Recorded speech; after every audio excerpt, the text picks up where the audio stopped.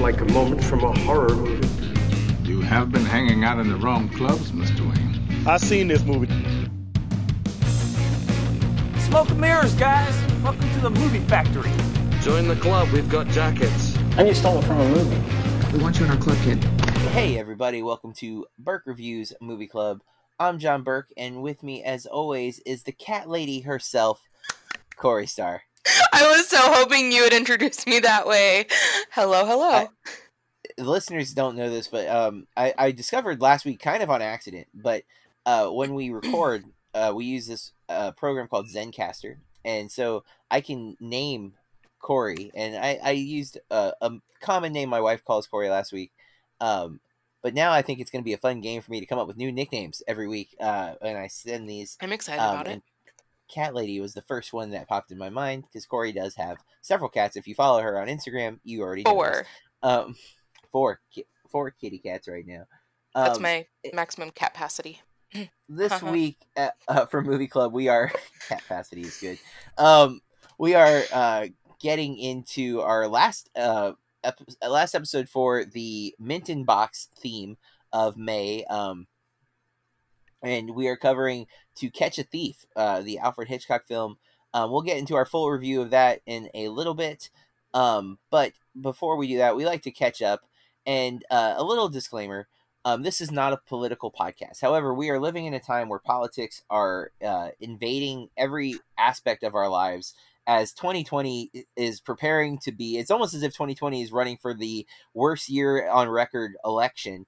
And it is trying its damnedest to win that competition that didn't exist, apparently, but now does, because things just keep escalating, right? Like, when the month began, we were like, oh, murder hornets. But now we are in full-blown riot mode, and Corey and I both, we debated whether or not to get it too political or anything. We're not going to spend a lot of time on it, but we both feel that it is important for people to not to speak against, in the sense of, like, so many people just want to insult and point fingers and do that rather than have discussions. And we'll point out now, Corey and I are, I don't know how we ended up where we're at, but we are politically like-minded. I don't think the people that met each other would have been the same, but currently, Corey and I are very, very similar people. From sworn enemies. To both of us. I mean, I don't know what it was that our personalities clashed so hard when we met 15 years ago, but now we are. I would actively say, not only have we been doing this podcast for 5 or 6 years, but we've been very good friends for the last 7, 8 years, maybe a little longer even. And it is a crazy turnaround from our initial opinions of each other. But that's, I think, people all never more know. to our point. Right. It's all more to our point, though, is that we got here because we didn't call each other names and give each other crap. We discussed, we came to an understanding, and eventually that understanding blossomed into friendship. It is possible, folks, that you can have discussions about things that you have different opinions on, stay civil, maybe get angry, but stay civil, not result to name calling or finger pointing, and try to come up with a new point of view. And so, with that in mind, this world, we need all sides to step up. And I have found in the past that the people who were the angriest, or who thought they were right, even if they had no real reason to think they were right, were the loudest. And I would stay back, quiet, and afraid of being in a confrontation. And it's not a comfortable place for me to go, but I do feel it is our obligation. And so we're going to talk for a few minutes. For one, I do feel like there is some film there's a lot of film relevance to this, because unfortunately films have had to cover the subject that currently is the major topic going on in the world, which was another black man being murdered by a police officer, apparent that it was completely unnecessary in every capacity. The man was pinned down on the ground, detained, and yet the officer kept his knee on his throat. I can't ever view a scenario where that is okay. It immediately reminded me of the true life story that Fruitvale Station is based on, where an African American male was pinned down, handcuffed behind his back on the ground, and then was shot in the back by an officer. And if I'm not mistaken, that officer did not get charged with any murder, or if he was charged, he did not get prosecuted. And oh man, the fact that we could sit here probably for the next hour and list examples of similar scenarios is the problem. And Black Lives Matter is a movement that so many people have. It's a trigger phrase, but my God, it's time for a change, everybody. And Jaws is the movie that just this year just keeps reminding me of, because of the corruption that we see in the politicians. The most recent thing that I'm hearing is the claim that the medical examiner is saying that the death of the man in Minnesota was not going to be the knee on the throat, but a mental reaction to the scenario. I can't something. Oh man, I'm going to blank on the name of it. I'm going to pull it up while we're sitting through this. But the medical examiner is asked to change the shark attack to boating incident in Jaws, and that's just yet another example of Jaws coming to fruition this year. 2020. Oh my God! Just please, can we start to level off here? It's getting crazy. Excited delirium is the condition.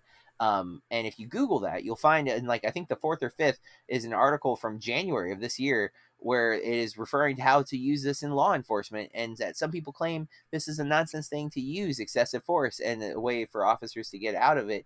And that is problematic that it's even mentioned. So just know, if that does happen, it is probably a loophole scenario where it will not be the officer's fault, because it is excited delirium that caused his death, not the knee to the throat and the lack of oxygen coming into his lungs and thus brain. So anyways, we're not happy with the state of the world right now, and we might have to talk about it, because this is the part of the episode where we just catch up on what's been going on. So Corey, what's up? I don't feel comfortable asking how you're doing, because I know it's not great. No, it's not. Man, I think I guess what I want to say is that I think that there needs to be more accountability for people in power, because there need to be consequences, and I feel like some people there need to be examples so that maybe people will stop doing those things. And it's like, I don't know if you saw the articles that were coming out about all the times that there have been reports of police brutality against that officer. Is it Chauvin? I'm not great with names, so I didn't even try to memorize it. And it's just why was he even? I mean, the first time, kick them out, take away their pension, everything, and they shouldn't be allowed to be in, that kind of position again. Yeah.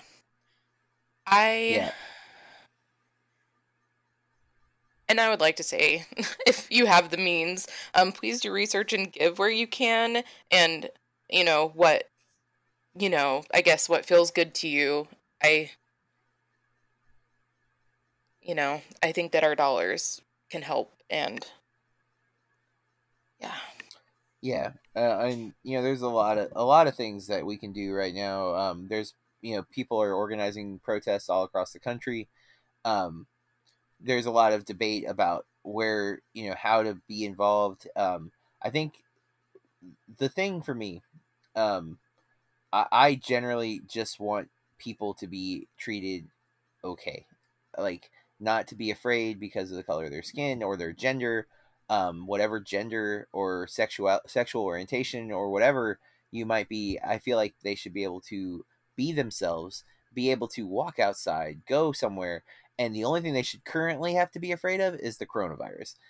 They shouldn't have to be afraid of an officer who asserts themselves, or maybe not an officer, maybe just a regular person who doesn't like them for whatever reason. You don't have to agree. I can't make you like somebody, but you should not feel the need to end their life or hurt them because of one of those things. This week was crazy, because not only did a man die because most likely because of the color of his skin, Um, but a woman tried to get cops to come and get a guy with using the phrase "an African American man is threatening me in the park." Like, I don't know if you've seen that video, Corey, but it Oh, I is so targeted the way she weaponized. And now she's been severely punished. She's lost her job, and if the guy who was being accused of threatening her, even though from what we were able to see from his phone, to be fair, there was a few seconds or minutes, the initial start of the interaction. We don't know what was said, but given her behavior, I believe what he's saying. But he's also been so, like, we don't need to destroy her life because of this. Like, I'm not excusing the racism, and she apologized and he accepts her apology, but he blatantly, like, it's not about destroying someone or cancel culture, because people screw up, but Yeah. we should be able to make things right. And here, in this case with a murder, the only way to make it right is someone must pay the consequence. We need justice. But if this is something that you also feel like we need people to be together, we need people to be okay, we need to be able to be human, then you got to say something. You can't sit back and just hope it gets better, because we've been hoping for a long time. And it just, like, it's not my business. It's not my place to share that video. I didn't even show it to my husband. That's not my place. But just to see that someone stood there the whole time and didn't,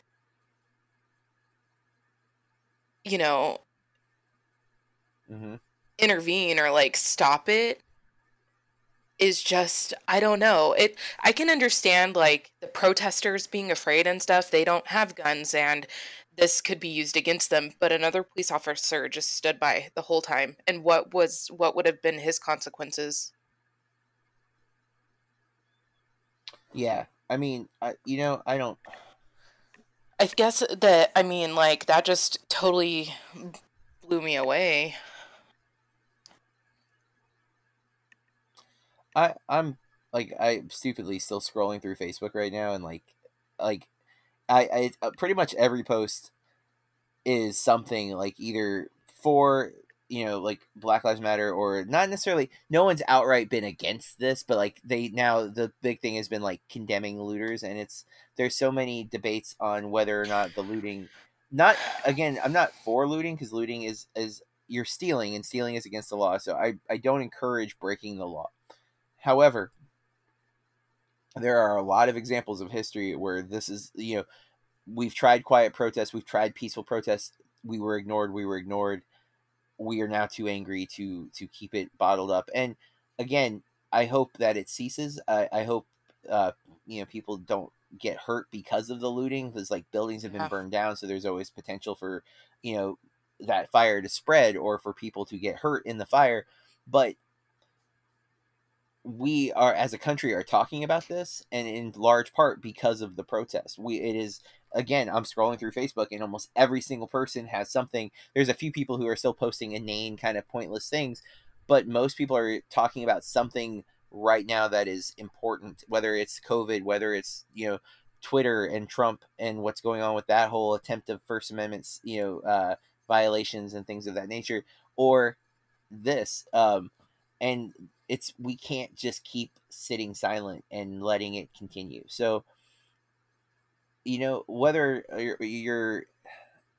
I hope at this point we've all come to the understanding that it's not okay for racism to exist in this society anymore, but also that we can't just sit silent. So we're sorry. We won't do much more on politics. This is a movie podcast first, but podcasts and movies alike are influenced by reality, and we will always see reflections of. I'm very scared of what movies we're going to get that are inspired by the year 2020, but hopefully people will at least do these stories in some kind of creative metaphor versus like just literal translations of what is happening. But art reflects reality, reality reflects art, and we are going to movies are a way of interpreting the world we live in and the world that surrounds us. And I posted on Instagram earlier this week, movies that allow people to see other perspectives that they could not see otherwise. And as a white man at age 37, I am aware that my perspective has been, one of white privilege to a degree. And movies like Blind Spotting, which is one of my favorite films. I already mentioned Fruitvale Station. The Hate U Give was one that I left off on my Instagram post, but is an important one. Do the Right Thing. I mean, there's so many. I Am Not Your Negro. Selma from Ava DuVernay. I mean, there's so many movies that allow people to see what it would be like to be black in an American society. And it gives you, it should open your horizons, and you can, self-consciously be defensive and say, oh, that's an exaggeration, or that's not always the case, or blah, blah, blah. But inside, that you're just trying to deny what is happening, what you can see. There's so many examples. And that's one of the reasons why I love film, is because it allows us to travel to places that we couldn't do, whether we're talking fantasy worlds that don't exist, or the perspective of someone that we just literally can never fully empathize with because it is not our situation. It gives us that opportunity, and especially if the opportunity is by someone who has lived that life, like Ryan Coogler or Ava DuVernay, someone who is coming from a different perspective than whose experiences are being painted on the canvas of film in a way that we are able to see them and hear them that you maybe otherwise just couldn't. That's the beauty of this art form. Why I love it, why I spend so much time obsessing over film and TV, is because of things like that. And with that, let's talk about what we've been watching since the last time we recorded. Have you seen anything, Corey? Yes. So I watched Christine. Ooh. John Carpenter. I remembered some parts of it from when I must have been a kid, but I didn't remember the whole movie. I liked it. And let's just talk. I mean, John Carpenter must have done that soundtrack. Or, sorry, score. And it's just so probably amazing. Thank you. And then I rewatched. This was my second time. The only other time that I watched it was when it was in the theaters. Was The Little Stranger. And I really want to read the book now. And I watched. So I would have saved this for one of our upcoming, months. But the way that Hulu has it listed made it seem like a mini series. So I went ahead and started watching it because it's like, I forget what it says, but it made me think it's like a TV. I think it said TV series or something. And then it said episode 1. There was only one episode and it was an hour and 20 minutes and it was the whole thing. Unless they're going to be releasing more, but it was AKA Jane Roe. Okay. I live in Idaho, guys. And I mean, y'all should pay attention to what your governors are doing. And then I've been watching Nightmare Next Door, and that is all. Okay. I think when we recorded, I think we might have recorded on Thursday last week. Because I watched The Lovebirds. Did I talk about that with you? I don't think so. I don't think so. Okay, so I think we recorded on Thursday last week. Well, I feel like it was Friday. I don't know. It was Friday. But I watched The Lovebirds on the 22nd, which was Friday.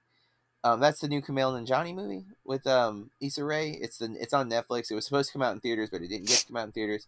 But I really like that a whole lot. It's very funny. My review is up at Burke Reviews, I think, as of recording. So yeah. And then I watched Barefoot in the Park because movie Astrology, we're doing 1967. That's a Robert Redford and Jane Fonda movie. I like it. Jane Fonda is her character, not her performance. Performance is really good, but her character is a little bit annoying. But I'm a big Robert Redford fan at this point, and so I want to watch more of his movies. Okay, so Big Tuna, who I talk about frequently on this show, he really encouraged me to watch this documentary called The Donut King. I got lucky because it's not available anywhere for listeners to see yet, and that's the downside, but it's going to be. So if you use Letterboxd or IMDb or any other way of keeping like a watch list, add The Donut King to your watch list, because This documentary is so amazing. One, just because it's a very, very like narrow, specific story talking about a man named Ted. I think I'm not going to pronounce his name right, but it's Ngoy, and so I'm not going to try to say it because I'm just going to mispronounce it. But it's directed by Alice Gu, and it's going to get distribution somewhere. I'm so confident, but I got to see it through the Cambodian Film Festival. It's Cambodia. It's like Little Cambodia or Cambodia Town Film Festival. It was an opportunity that happened one weekend only. This movie was supposed to have, I think, a Sundance or a South by Southwest debut, and it was obviously wrecked because South by Southwest was canceled. But this movie follows this guy Ted, where it shows the life of Ted, who was a Cambodian immigrant in the '60s, late '60s, and his rise to like becoming the quote unquote donut king, and how this process worked and all. And it does so many things. It covers so many themes, and it all feels so natural. It's such a compelling story. It's so well put together. Like it's plotted like a film, like a narrative film. It is just a great watch. It's 94 minutes. Keep the Donut King on your radar as soon as you can see it. I highly, highly recommend that you watch it. It's one of Big Tuna's favorite films of this year, and right now, yeah, it's easily in my top 5 for this year.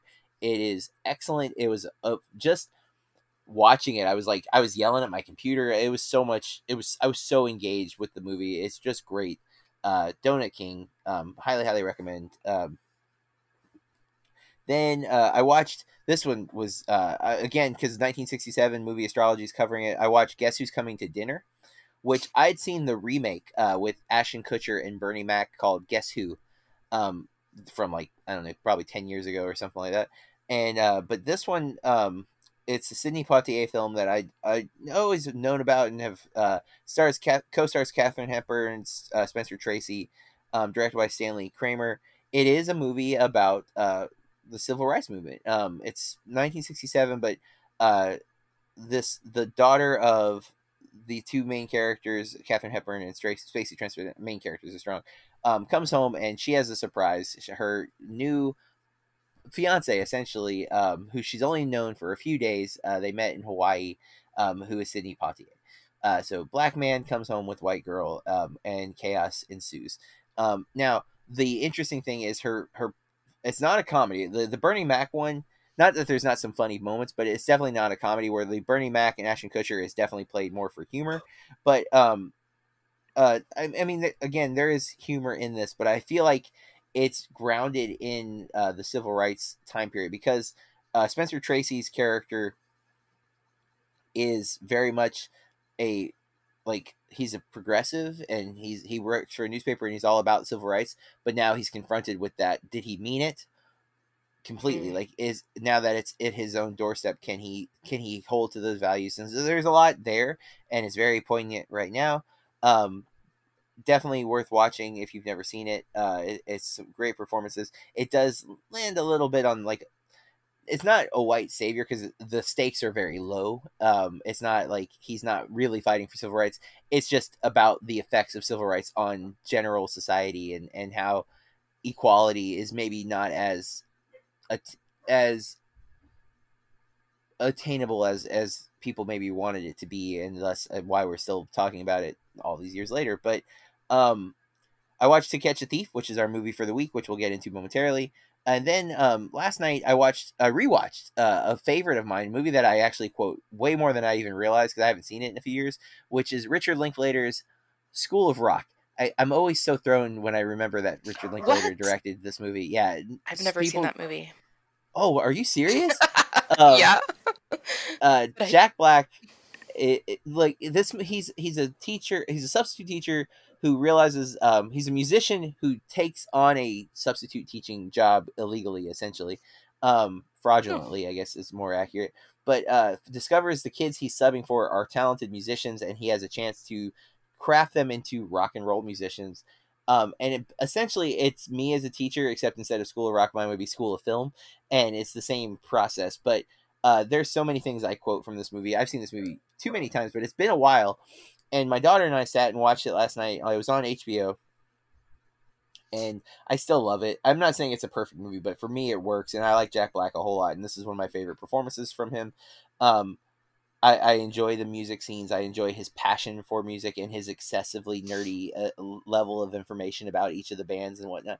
Um, and Joan Cusack is the principal of the school, and she is so good in this movie. I love her so much in this film. And it's written by Mike White, who I'm a big fan of. Sarah Silverman has a supporting role. It's a really solid film. And again, it's Richard Linklater, and I just can't, when you think of like Boyhood and Slackers, and I've yet to watch the Before trilogy, but we'll be watching that later this year. Spoilers for November, but I love this film, and it was fun watching it with my daughter. She saw it when she was younger, but she hasn't really seen it, and it was funny because there were parts where she's like, "You are so much of this character," because like I say "loosey goosey" all the time, and it's a reference from this film, and it's just little things that I pull from the performance that I constantly reference. And then we watched though, right after School of Rock ended, HBO has like a buffer period. So before the next movie, they had an episode of a show that they're doing called Betty. And I want to talk about Betty for just a second. My daughter and I watched episode 4. We had not seen the other 3 episodes, but episode 4 came on after School of Rock, and we decided to watch it. And last year, I think it was last year, I watched a film called Skate Kitchen. And I really, really like Skate Kitchen. It might have been 2 years ago, actually, I guess, now. But Skate Kitchen is directed by the director who did the documentary The Wolf Pack, Crystal Moselle. And I really like that documentary. It's a documentary I've shown my students several times. And she has this kind of naturalistic, Sean Baker-esque kind of filmmaking style in that she finds non-actors and The Wolfpack's a documentary, but Skate Kitchen is the females in it are actually real-life friends. They were not actors before this. She found them, discovered them, and then has kind of crafted them into this, telling their story in a narrative fictional way. So it's like exaggerated versions of who these people are supposed to actually be. They did Skate Kitchen together in 2018, and now we're doing a show called Betty that is similar, but it's not a sequel to Skate Kitchen. It's like another version, like an alternate story, but it is about these group of girl skaters and their friendships and their lives. And so my daughter did not watch Skate Kitchen 2 years ago when I watched it with my wife, and I really thought she would like it. And I was like, "Come on, you should really watch this movie." She hasn't. She caught Betty with me yesterday, and has now watched all 4 episodes of Betty. We watched episode 4, having not seen the other 3. She went back and rewatched the rest of them. And there's 2 more episodes come out for this season. I don't know if it's going to end with season 1, but we both like Betty. I really want her to watch Skate Kitchen. Big Tuna has seen Betty in its entirety and says Skate Kitchen is better. I'm not sure which is true. Either way, think that's something people should check out. So Betty on HBO, if you have HBO Max or HBO Go or HBO Now or HBO just with your cable service, if you have some way to watch Betty, check it out. And then I believe Skate Kitchen is on Hulu right now, and I highly recommend checking it out. If you liked mid-90s, for example, I think that is a good companion piece with the 2 movies, because both are about skaters, one more from a male perspective and one from a female perspective, which is interesting in and of itself, as for a long time skating I think was depicted as a male sport, especially like if you think like Lords of Dogtown and things like that. There's always a like token female character in the group, but they're usually like the outcast weirdo kind of girl depicted in those films. This Skate Kitchen is a much more like, yeah, no, girls can skate, guys. It doesn't have to be, and again, it's not exclusively about skating, but skating is their kind of common ground that they find their friendship. So that's what I've been watching. I've also been playing some video games, but I won't get into any of that. Still playing Animal Crossing daily. Got to sell them turnips. So that's where I think we will head into our main review for the week, right after the sponsor. So we are talking To Catch a Thief from 1955, directed by the one, the only Alfred Hitchcock, stars Cary Grant, Grace Kelly, Jesse Royce Landis, John Williams, not John Williams, the composer. Wow, I could not come up with that word. Charles Vanel, I guess that's probably it. Like most of these people are not in the movie very, very long. I don't remember the name of the one main character to know if that's her or not, because I can't tell. Some of these pictures are older pictures of the actors. So this is a film I owned and had not seen. And Hitchcock is a director that I don't know if you know this, listeners and Corey, but he's really good. He's a good director. I mean, right? I didn't know that. Yeah, but I'm a big fan. You know, being a film person, and this guy made good films, and thus I like him. But I've only seen like I don't know 8, 9 of his movies. I've seen Psycho, I've seen The Birds, I've seen Vertigo, North by Northwest, Rope, Strangers on a Train. Oh, I feel like I'm forgetting. Did I say Psycho? I had to say Psycho, right? I think maybe that. Did is you say all. Rearview Window? Rear Window, just Rear Rear Window. Damn, sorry. Yeah. That's a Pearl Jam song, guys. Nope, that's Rearview Mirror. One of my favorites. In fact, actually, I think Rear Window might be my favorite Hitchcock film Oh. that I've seen. I love. I don't know if you know this, but I'm a big Jimmy Stewart fan. It's a Wonderful Life is in my top 5 movies of all time, and it's largely because of him. I love James Stewart, and Rear Window is my favorite Hitchcock James Stewart performance, although I do love him in Vertigo, and a lot of people I think would put Vertigo above Rear Window, but I don't know, there's something about the simplicity of Rear Window that I absolutely love, and I love the set design. I love the kind of mystery elements of it. And again, we get Grace Kelly in Rear Window, if I'm not mistaken. Yes, I'm correct. I was fairly confident, but I got paranoid that I was wrong.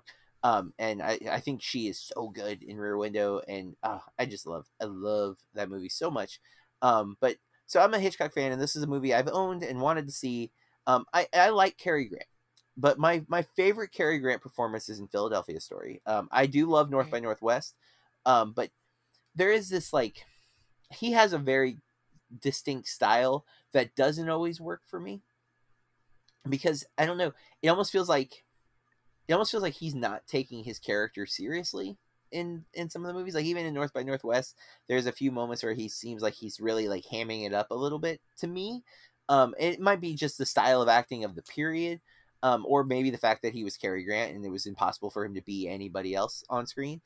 Something that I don't feel is true of the best actors. I do still like Cary Grant, and so this movie, when I realized it was Cary Grant, Grace Kelly, and Hitchcock, I was like, well. We got Rear Window. We got North by Northwest. We're meshing them together in a Hitchcock sandwich. I'm in. Let's do it.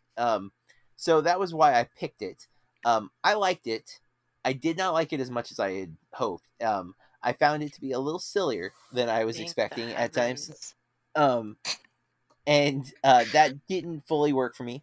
And I think that's a common misconception with Hitchcock is I think Hitchcock is so heavily associated with horror because of his TV series, the Alfred Hitchcock Presents.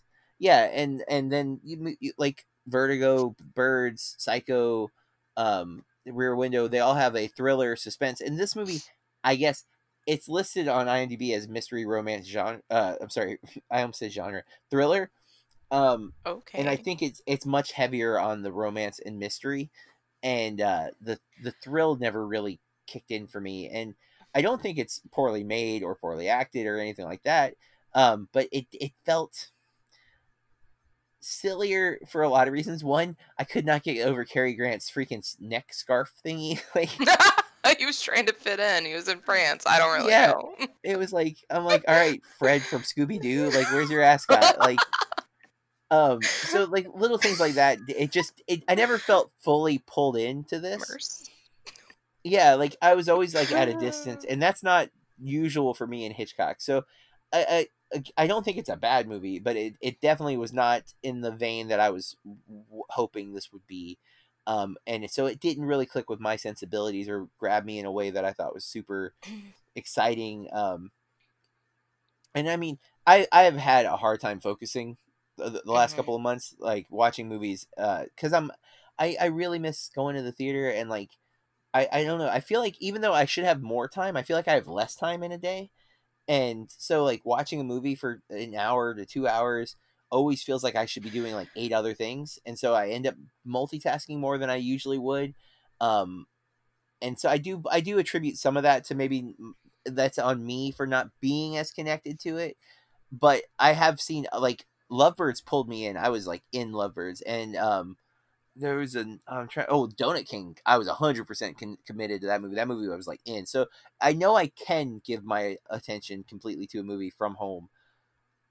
but it has to really grab me, and I don't feel like this one did. And I really wanted it to, because I love so much about just the premise of it, which I didn't say. The if you haven't watched it yet, the synopsis on IMDb is: a retired jewel thief sets out to prove his innocence after being suspected of returning to his former occupation. So the mystery of the film is, who is actually the cat? Is it him? Is it somebody else? And it was a little, I didn't quite predict it like right away, but I did start to kind of piece it together. And I figured it out before the reveal. But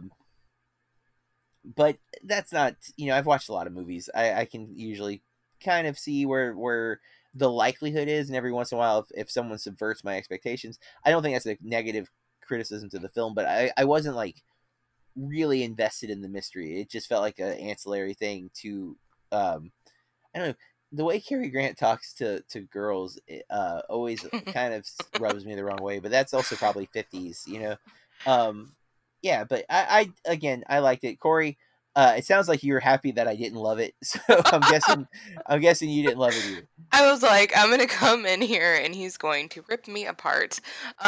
I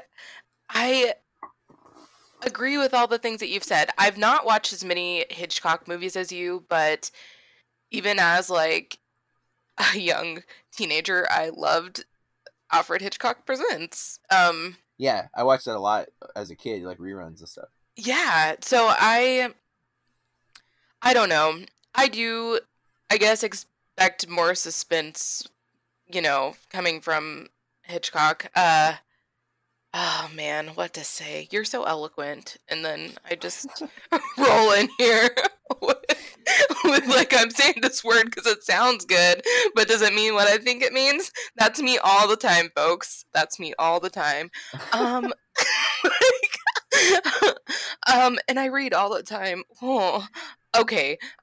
So I didn't figure out who it was because I didn't really care. Yeah.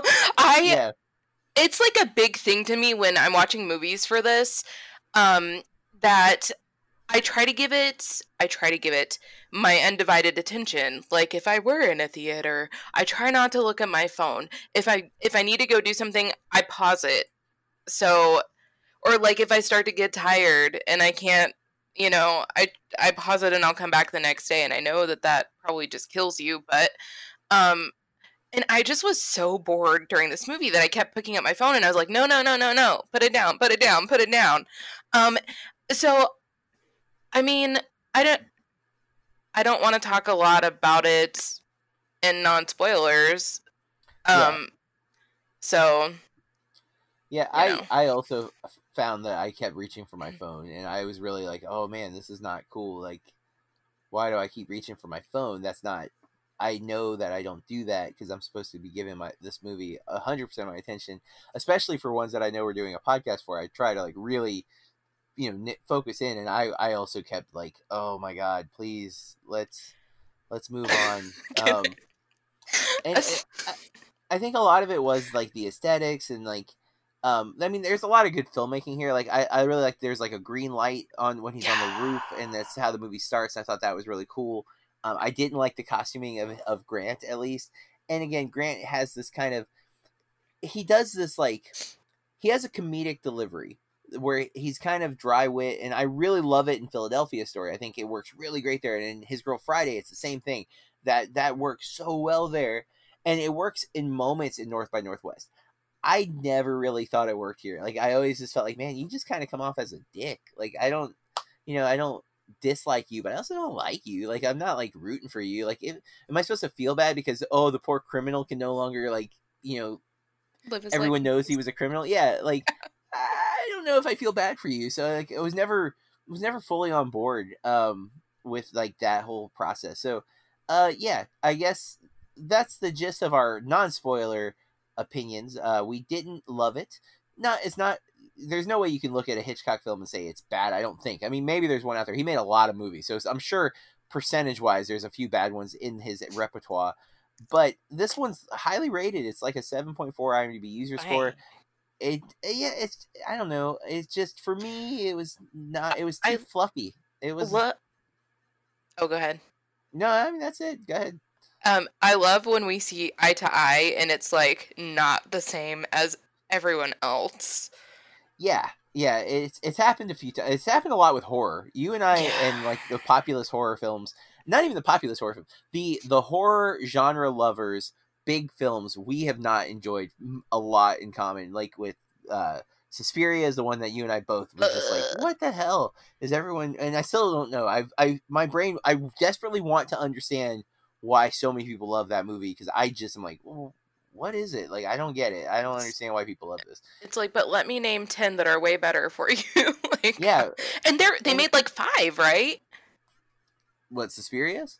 Or that was Phantasm, I think. That was Phantasm. We also yeah. didn't like Phantasm. Nope. Sorry. That's another one that people really rave about, and that one I really don't understand. Like Suspiria, I can at least, it's gorgeous or whatever. Fine.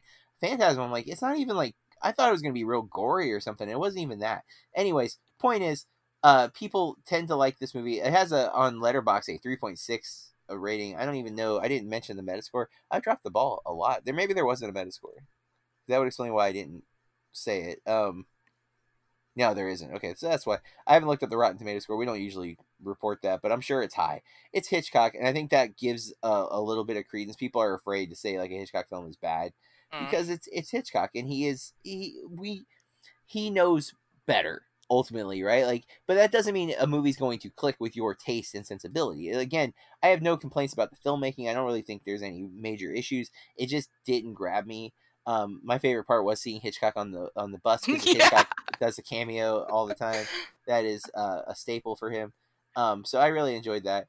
You can't deny Grace Kelly is a beautiful woman. Like, and so there's that, and Cary Grant's a chiseled, masculine, manly man. I mean, he's handsome. Yeah. You can't get around that. These two people are pretty. Thus, you want them to get together because they're both pretty.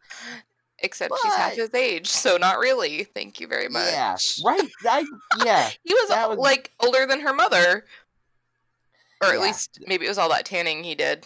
I don't know. Maybe that was part of why I wasn't like, yeah, okay, I guess. I don't know. Anyways, go ahead. I was gonna say let's get spoilers, but let's go to spoilers. All right, Corey, then tell them.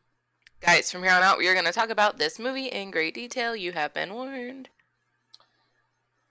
So, go ahead, please. Okay, so first of all, I would like you to know that I'm not really very interested in royals. Like, I don't really care. I don't think that they're interesting. I don't understand the obsession. But for some reason, this might be the first movie that I've actually seen with Grace Kelly in it. Maybe I would have to look at her filmography. But it just catches my interest that she went on to become the Princess of Monaco.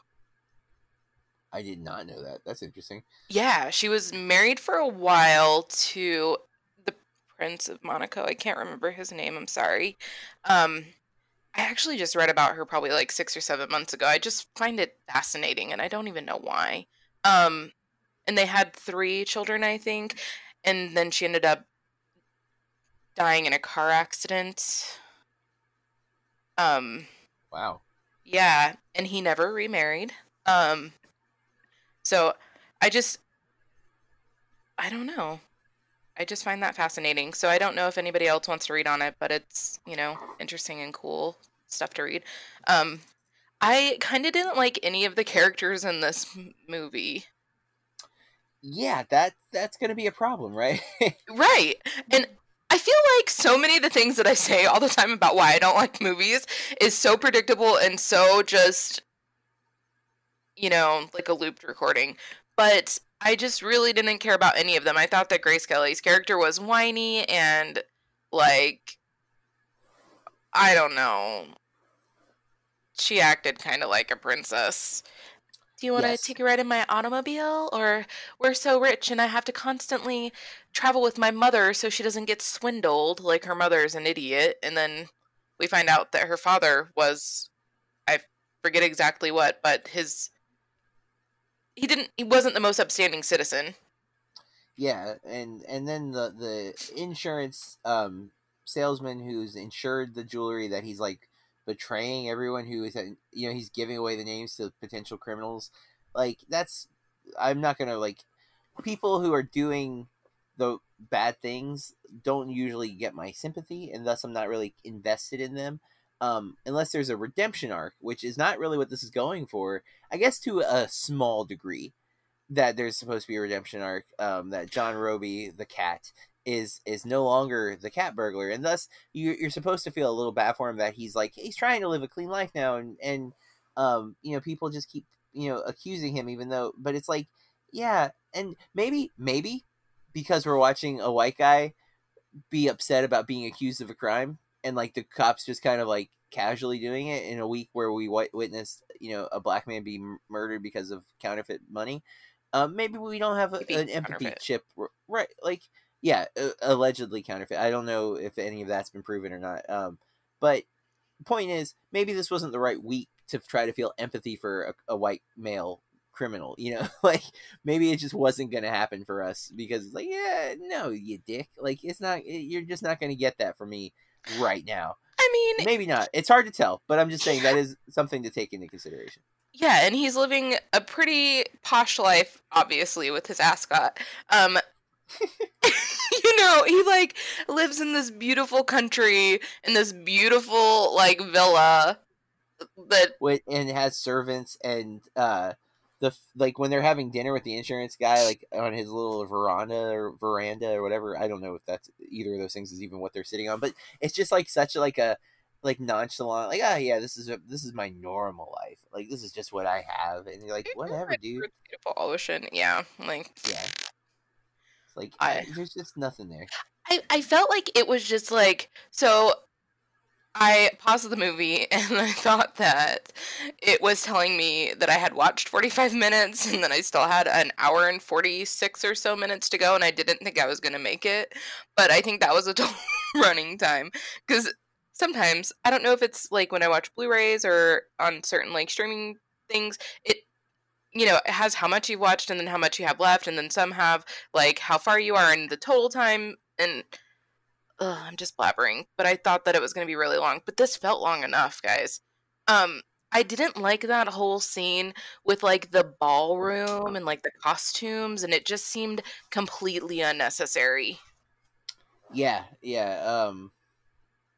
I mean, there's so many things, like a lot of it felt unnecessary, and it ends up being like, so when he first is accused of being the new cat burglar, he runs off and he goes to see his old crew, I guess is what they were, like his old running mates or something. Like I had a hard time keeping up with all of the plot, but he goes like to the restaurant, and they're like, people want to kill him because they are all now being accused of being criminals again because he's supposedly back at work, and they're all mad at him or whatever. And then he gets a boat ride from one of the daughters, and she's like flirty with him and like makes some jokes that, you had a chance with me and you turned me away, which she also seems like way too young to have had a chance with him. I think that she was like 18 or 19, they said. Right. And the implication was there was like a past romance. So like, what the hell? But then again, he's pushing her off. So it might be maybe in her head there was a romance, or she's just messing with him. I don't know. But and she drops him off, and then she shows up later, and she ends up being the cat burglar, using his techniques and whatnot. Her father kind of orchestrating it, and her being kind of like the tool because he couldn't do it because of his bum leg or whatever. It's like, okay, yeah, I guess. Like, I didn't care. It wasn't like a big. It had to be her, right? Because if it wasn't her, the only other thing that would have made sense to me would have been like Grace Kelly and her mother are like a mother-daughter duo, and I felt like it had to be a female, because I think his like kind of arrogance was that like this man is mimicking me, and it made sense that it was going to end up being a female, although it wasn't that progressive because, again, she was being kind of forced to do it by her father, but nonetheless it was like, look, women can do what men can do, so that was cool, I guess. But ultimately I was just like, yeah, okay, it's fine. Again, nothing bad. There's like, it's not super long. It's an hour and 46 minutes. There's a scene or two that could be cut, but I mean, whatever, fine. Hitchcock was never notoriously bad about pacing. He's usually like, I think it's Rear Window has the legend that he was so stressed out by the studio system and the control that they would put on his movies that he felt the only way he could control the final cut of the film was to only film exactly what he wanted to be in the film, which is usually not how films are made, right? We get coverage from multiple angles and multiple takes, and then the editor gets to decide. Now, a director who has power can make those decisions in the editing room, but in the studio system, if they didn't let you do that, you were up at the mercy of the editor to make the choices. So if you didn't want to give them a lot of choices, well, then you were going to get the movie you wanted. And Hitchcock, I think it was Rear Window, where he had almost nothing left because he only filmed the scenes he wanted, and he had trained the actors so thoroughly that they didn't need multiple takes. So notoriously, he's very, very functional with his content and coverage. So I don't feel like anything in this movie he wanted it to be there. I don't doubt that with Hitchcock. So like I have no real complaints about it. My taste, it just didn't click with me, and I wish it had, because I really, really wanted this to be another like, oh my god, because like every Hitchcock film I've seen, I love. I think North by Northwest might be my least favorite, and I do like Cary Grant, because that's when I was watching this. I'm like, maybe I don't like Cary Grant. Maybe I think I like Cary Grant because he's like an iconic name in film. Yeah. But I really love him in His Girl Friday and Philadelphia Story. Like in Philadelphia Story is James Stewart and him and Katharine Hepburn. Freaking amazing movie. I'm sure you have not seen it. You definitely need to watch it. It is so freaking good. It is on HBO Max. If you're lucky enough out there, listeners, to have HBO Max, because HBO Max has TCM, and oh man, so many good things are on TCM. There's tons and tons of stuff on there. But yeah, I really, really want to encourage people to explore movies like that, but this one didn't work for me or Corey, apparently. So that is that. I got nothing else on this movie, Corey. I don't know. Do you have anything else you want to discuss? No. For me, I'm gonna go ahead and rate it. I'm gonna say decent watch. And it just because it's still really well made, and it's not like there's bad performances. It's just I did find it to be a little bit boring. Not even excessively boring. Like, it's fine. I laughed at a few points. I thought some visuals were really, really strong. I thought some of the sequences were good. There's a few funny jokes I thought in there, but overall I was just like, I'd much rather watch almost any other Hitchcock film that I've seen so far. And yeah, that was me. What about you? I agree with you. I don't feel like it's terrible. I don't know. Yeah. I don't know. I mean, I'm more like not a total waste of time. Yeah, which I would say in this case mine is probably leaning that way, but I don't feel comfortable going that low because, again, my complaints are it didn't click for me, and yet I see like a lot of good, so I'm just like, fine, I will accept the fact that it's just not a movie that worked for me right now. Mm-hmm. But I'm not going to in any way try to convince you to go higher, because I totally get that. Thank you.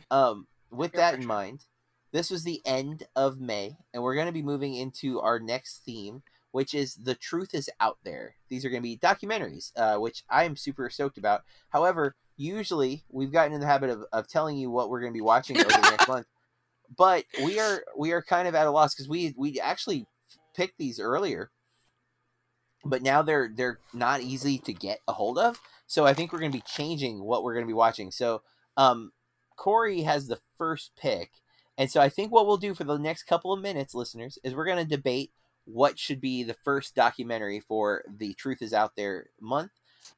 So I think, Corey, we pick a streaming service. So you want to think Netflix or Hulu as our or Amazon? We did a lot. Go ahead. Oh, you go ahead. Well, I was gonna I have the Letterboxd Pro, so I can sort the films by streaming service as well as like genre. So I have the documentary, and like I can pull up Netflix, and I'm looking at by popularity, like what movies are really popular right now. Like, so there's the Fire Festival, which I still haven't watched either of the Fire documentaries. I'm intrigued by, but I'm also okay with not watching. Amy, which is the Amy Winehouse documentary from 2015, I've never seen. I don't know if you ever watched that one. Blackfish is a changed SeaWorld. Never watched that. It's one that's been on my list for a long time. moving down the list, there's Icarus from 2017, which was kind of interesting. Sounded interesting. Searching for Sugar Man was one that I've been wanting to watch. It's a music documentary. De Palma, which is about Brian De Palma, and I think it's directed by Noah Baumbach, and it's about the filmmaker. So I'm always into filmmaker-based documentaries. Although I only seen like 2 De Palma films, so that's the one reason I've not dove into it, because I'm not like super aware of him anyways. I mean, I'm aware of him, but I've not seen a lot of his work, so I'm not like sure how much I'm going to really take from it. That's just on Netflix, and that's again just the top ones. There's tons and tons of docs on these streaming services. One of the great reasons to do a doc themed month is that there are so many documentaries out there right now ready for us to watch that we just haven't seen. So I don't know. Are you looking at one of the streaming services? Yeah. Now I can have seen it. The for Corey's selection, she just has to have not seen the film that she picked. So anything goes. Which streaming service are you looking at? Well, I already had mine picked out, and then my first one. Oh, go ahead. But that it's not available anymore, right? Yeah, so I just looked at my other 2. Okay. I tried to look up my third one, but I'm having a hard time finding any information on that one, so I'll have to revisit, because that one's on Hulu. Is the third one, though? I think there's only 2 for you this month. I think you might be looking at the next theme. I have 3. I'm blue, right? Yeah, but see, again, you're looking at the it Dang changes. it! Yeah. I need the month colors. I know it's weird because we're so recording. Distracting. It's the record dates are off, like because we're recording sometimes before the month is over, but it's for the next month already. Like so, we're recording on June 29th for the July episode. So it's just how the weeks. Sorry, I understand though because my brain did that too. But so yeah, you have 2. So is the second one still on Netflix? I'm thinking so. Sorry, I was looking up to see what it was about. Oh, it is, yeah. I think it's a Netflix original. I think so. There's a lot of those. It's a 2020 movie too, so that's interesting. I'm in for that. Oh, interesting. Who the yeah. I mean, I don't know all these names, but I was just looking at like producers and screenplay. And it's an hour and 23 minutes. Did you? Oh, Jason Blum is a producer on this. I mean, I'm down for it. If that's the one you want to go with. Mm-hmm. All right. So, for our next episode, and we're only going to give you the next episode because I have not picked mine yet, and there's so many documentaries I want to watch. I am very, very torn. I'm gonna have to talk to Corey about one because the one I really want to watch is not short. I don't know if you're willing to commit to heavens. a longer one. But so we're going to be watching A Secret Love, which is a 2020 documentary. It is on Netflix. So if you listen or if you watch the movie ahead of time, you want to give us your thoughts on it, you can reach out to us on social media. I am at Burke Reviews, and Corey? At Corey R Star, 2 R's on the end. You can also use the Anchor.fm app to leave us a voicemail telling us your thoughts on Secret Love. We could put that into the podcast. If you use Letterboxd, follow us there, and BurkeReviews.com is where we post all of our writings. Corey did a quarantine album article not too long ago that's worth checking out because we're still technically on quarantine, even if more and more things keep opening up. There is still a pandemic going on, folks. Don't forget that. Mask up, please. Even if you think you're safe, other people might not be, and you might be carrying. Because the newest statistic I heard was like 80% of people who are infected are asymptomatic, excuse me. And so could be spreading the disease and not even knowing they have it. So wearing that mask is all the more important for that reason, because you might have it and you're just not exhibiting any symptoms, and you could be spreading it to someone who will get those symptoms and could be life altered for the rest of their time. So I think that covers everything. We'll be back to discuss Secret Love next week as we move from Minton Box to The Truth Is Out There. Stay safe, speak up, and keep watching movies. This has been a Burke Reviews podcast. BurkeReviews.com.